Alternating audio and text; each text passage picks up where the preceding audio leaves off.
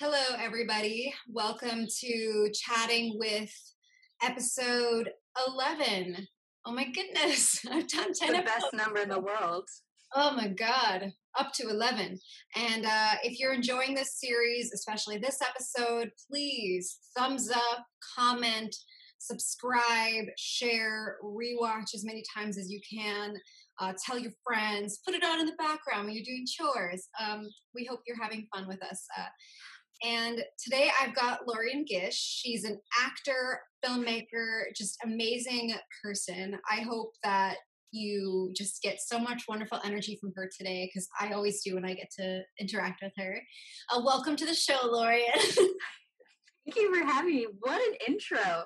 Thank you so much. That's so sweet of you to say. It's the truth. That's why I'm in the sky. You have me floating on cloud 9 because I get to talk with you.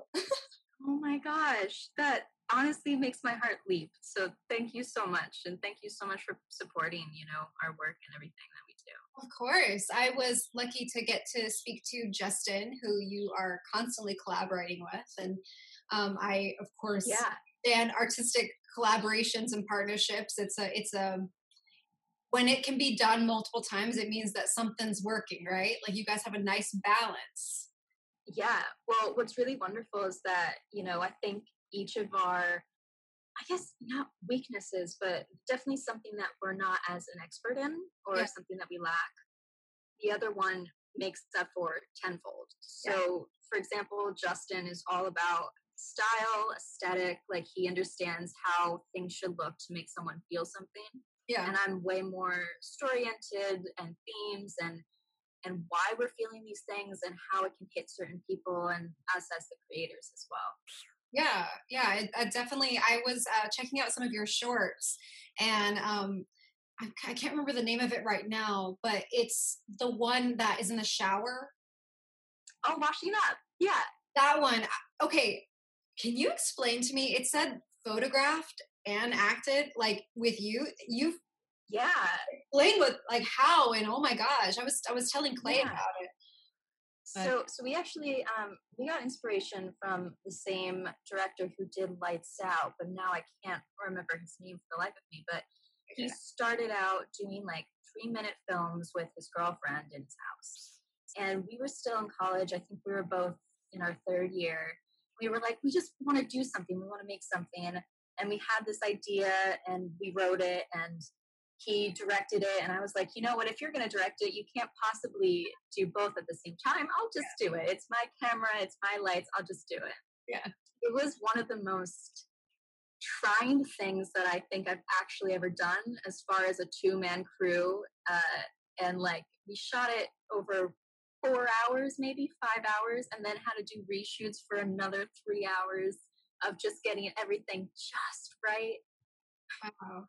Yeah, I mean, it something I notice about your work that you've been involved in is that you and Justin are very like what's the word? Like economical with the time you're given. Like each shot is not a waste. Like it's not like a static, unnecessary shot. Like it's either built for tension, pace. Like everything is popped with like the score or the action being like it's hard to describe unless you see it, so I'll make sure to link all your work below. But it's I appreciate it, because sometimes I think people just have static, master shots, and there's validity in that. But I really appreciate the thought you put into the use of the different shots and angles. And Thank you, that's so sweet. I mean, it's the truth. If it happens to be sweet, then that's just because that's what you are. But what would you say is like I asked my guests, like, what is like your North Star, like a guiding principle, and when you do your work, like, when I talked to Justin, he said that he likes to explore like an experiment. Each thing is an exercise or a test in different styles, especially within the horror genre. For you, when you think about your creation, do you what kind of things like guide you in your art? Well, it's kind of the same principle that I guess Justin was talking about. It's definitely for a specific purpose. Yeah. I think in his mind it was more of genre and subgenre and figuring out that. But for me, it's more like horror in general is so connected to my own mental health discoveries. I think Yeah. fear was such a big part of my life that I started like fearing the fact that I was afraid. Yeah. And it became part of my identity in a very negative way. And so always had this fear that fear would be like this monster inside of me that I would just let out at the wrong times. And then I realized within the genre, like that is completely accepted. It's not even, it's more than accepted. It's encouraged. It's marketable. Everyone feels it. And I have a way to experiment and work through things that are hurting me at a specific moment in time through the stories. It's to help me figure out things. I've read this book that's called Big Magic by Elizabeth Gilbert, who also did Eat, Pray, Love, and like yes, absolutely. I've actually never read or seen the movie, but totally respect this woman. She talked about how fear is like the most boring thing about a person. Tadpoles have fear where they're in a petri dish and a human's hand runs over the petri dish and they like scatter. It's one of the most, I guess boring is just mundane things in your personality. Yeah. And then I thought about it and I was like, you know what, that seems really valid. I understand that we should separate ourselves from the fear and move on and be full people. But more so, I think it's so interesting when you do accept the fear as part of your personality and part of the stories that you're trying to tell, because it is so universal and it is so, basic. Yeah. Yeah. I mean, when we were emailing back and forth, preparing to talk, I was struck by something you said about how you, you have like this intentional creation, and it's something that maybe I'm just noticing more because I am one, but a lot of female creators that I've talked to, they get to a place where they want to turn their inward feeling outward as like a means of understanding themselves, and then hoping for like that to resonate with others. And when I created my first short film, it came out of a need to deal with very like dark feelings about post-traumatic stress, that I like created this little film, and it was like an exorcism of a feeling, and allowing, yes, because like this idea of shame is kind of it's kind of a selfish feeling, because you're saying that your feelings, your inward like matters more than the other, but when you like use a medium like film, you kind of push it out. And so for in my case, like I wrote it down and I made it into a film. Where does your creative process start when you do like make intentional creation like this? Yeah, well, I have terrible nightmares, and I've always had terrible nightmares since I was a kid. But more so when I've grown, like when I went to college, there was a bunch of stuff in my life that happened that was really traumatic, and it really shaped me to the person that I am today. And because of that, and because of that kind of unconscious stress on my psyche, I guess, I was having these terrible nightmares, and I thought, you know what, this sucks. This sucks so much, and I hate feeling this way, and I hate waking up like this, and I hate fearing sleep because of it. Yeah. So I'm gonna say fuck that feeling, and I'm gonna do something about it, which is kind of like my mantra that I have with everything. Like, if I hate something, fuck that feeling and do whatever else that you want to do. So I decided that I had this nightmare that was about something traumatic that happened in my life. And I wrote a log line from it, and I tried to write all the images that I specifically remembered from it. Yeah. And I turned it into a feature script where not just that one nightmare turned into, the script. It was all of these vignettes and all of these nightmares that I had, that instead of waking up and just hating the fact that I had this experience, I could wake up and say, oh, that's good. That sucked, but that's good. I'm going to write it down. I'm going to remember it, and I'm going to use it for an actual purpose, so I don't feel like I'm so lost. Yeah. Yeah. And I'm just so, I loved watching all the different projects of yours that I've been lucky to like see online, and I was lucky to catch The Howling Wind, which I thought was such fun exploration. But I told this to Justin, and I'm just gonna repeat it since obviously his episode hasn't aired when I'm interviewing you. But there's this feeling of being able to passively watch things, especially in quarantine. Like it's kind of having something on in the background, and whether it's good or not, like sometimes we're all guilty of it. But when I was watching this short, I put my phone down and I was so engaged. And this is like an hour before I'm going to bed. And it was so, like I said, it's that economical use of shots. Like the lighting is insane. It's so sharp and deliberate.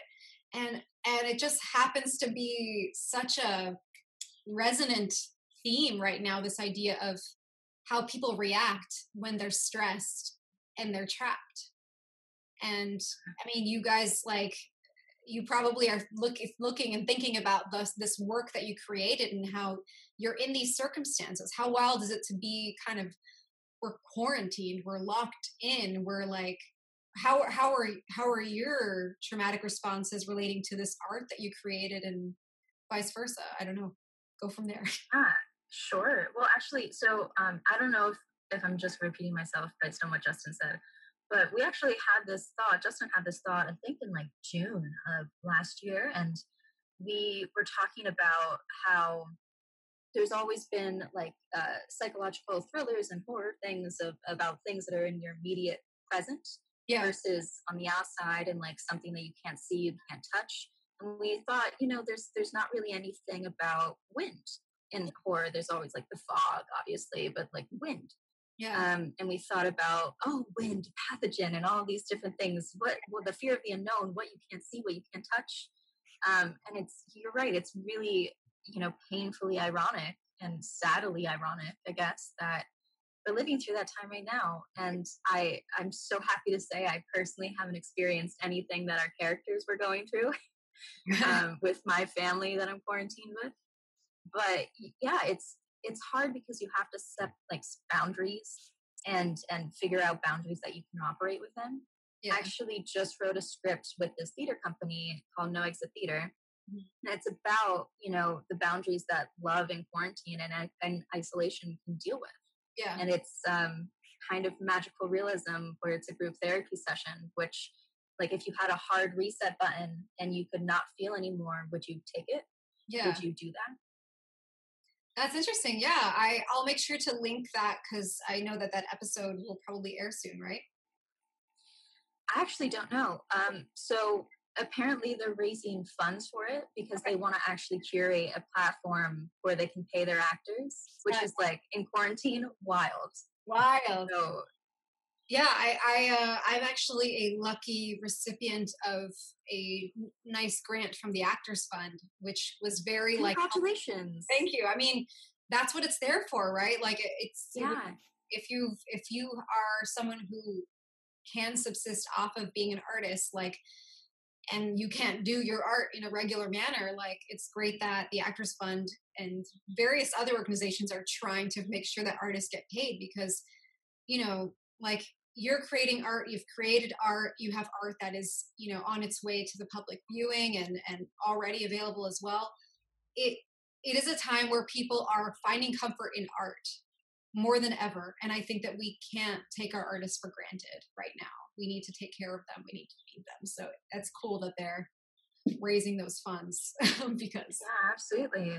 Yeah. That's wonderful that you got to experience that and take advantage of that. Yeah, I was able to make sure that, certain bills were paid so that I wasn't so distraught. And that's, part of the mental health of being in lockdown when we can't interact with people the same way we used to. We can't depend on jobs and things like that. But, it is what it is. And we're at this point and all we can do is adapt. And I think it's wonderful that you're finding ways to create things that are within the medium, like a Zoom call, like that kind of thing. Are you finding other ways to fill up your time, like that now that we have tons of it? Yeah, well, actually, I love to talk about that because, I've been really struggling. It's it's been, I want to bring it that up in therapy, and I want to figure out why I'm feeling the way that I'm feeling. But I've felt kind of lethargic for no reason. I get tired from just staying still all day. And it's been, isolation really sucks, and not having anywhere to put your energy really sucks. And, I love the fact that I get to do things like this with you and write these kind of stories. But I have a novel that I so gracefully put away in a secret drawer in my mind because I can't bring myself to write it. Yeah. And I want to talk about the point where, someone that I was talking to recently brought up that Shakespeare wrote, was it Hamlet or Macbeth or King Lear in the bubonic plague or a plague? Yeah. History is hard to remember, but they said, what would be your next King Lear? What are you going to come out of quarantine with? And I had that thought sit with me for a good long time. And I realized that it's really shitty of me to want to make something out of nothing when I feel so nothing myself. Yeah. And I came to the realization that it's okay not to touch that novel. It's okay not to write your next opus. It's okay not to do work right now because we've never really encountered this in our lifetime and also past generations' lifetime. So something new that we're all navigating. Yeah, I know that the first few weeks of quarantine, my husband Clay, who he's a very much a Capricorn, and he had us, even though we were sick, he still had us on a pretty regimented schedule. Like, we get up at this time, we'll work out, we'll do this, we'll have a call, I'm going to be writing a script, and then da da da da. And so there was like maybe like 3 or 4 hours a day that he and I called study hall.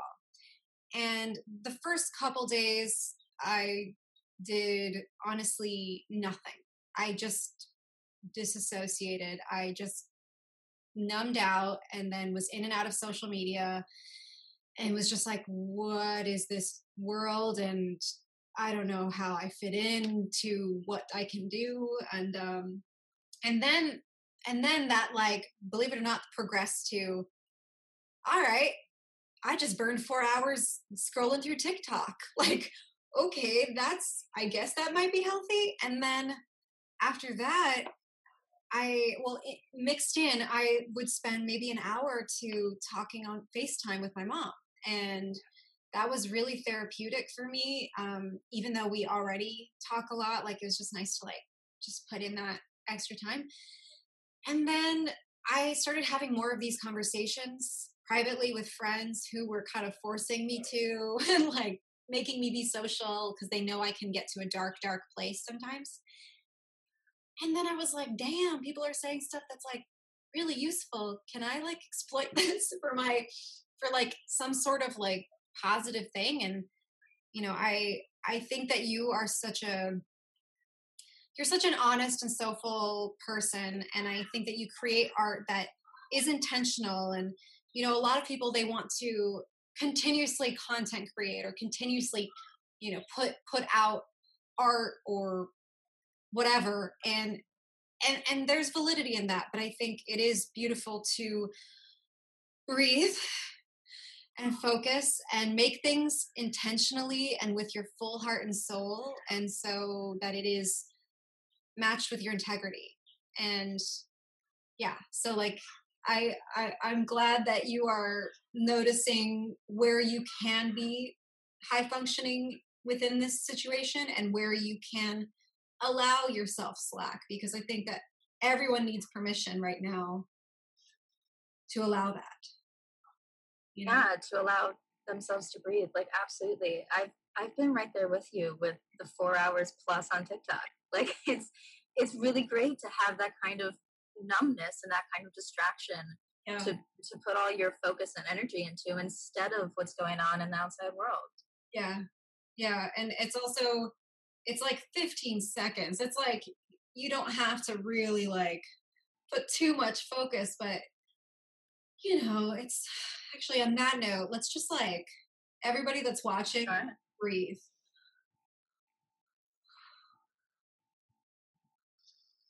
That felt so good.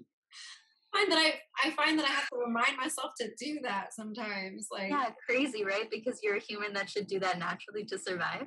yeah, Wild. yeah. Well, I actually, we didn't talk too long before the interview so that we could just kind of get in it. But like, I like was sick and I haven't been tested or anything, but I'm pretty sure that Clay and I had it, and I couldn't breathe, and I had to find creative ways to, and I started thinking about episodes of Lost when like Sun is like putting eucalyptus steam. So I started like rubbing this like muscle balm on my chest, and like Clay was like, Mel Gibson in Signs, like saying like, this is where the air comes in, Asta. Like, it was very dramatic. Like, I'm laughing at it now, but isn't that what we do? We like laugh, Yeah, of course. laugh at the crazy things. But yeah, I think what I'm gathering from this conversation is it's important to find the validity in fear, in our feelings as motivators, but also allow them to just exist as feelings, and that's valid. And on that note, I was very curious as to what would your message be to the universe right now if you had to like say something like a nice sentence that's clear. What would you like to share? No, I thought about this for like days and days, and I still could not come up with anything. The one thing that I could come up with is kind of what you just said, that it's okay to feel and it's okay to fear. And please don't hurt yourself for feeling and fearing and living and have your heart beating. Yeah. And, sometimes we forget about the most basic level of living for, the hierarchy of needs. And we try to do like the creative side and the philosophical side. But when our basic needs aren't being met, we really have to regress back to making sure we're taking care of ourselves. So I guess to surmise, to say, it's okay. And it sucks right now, but it's okay. I think that's very well said. And I think that in and out of the roller coaster of this experience, we're all going through collective trauma together, and we all have different experiences that have allowed us to cope with it, in different levels. But yeah, it is okay. It is okay. And we're gonna get through this, and it's okay to ask for help. And thank you so much for being on this show. You are a glowing light, and I cannot wait to see the art that you make now, later, and the art that I haven't seen of yours yet. And keep creating, keep living, keep being present. And thanks so much. Thanks so much for having me. This has been so great.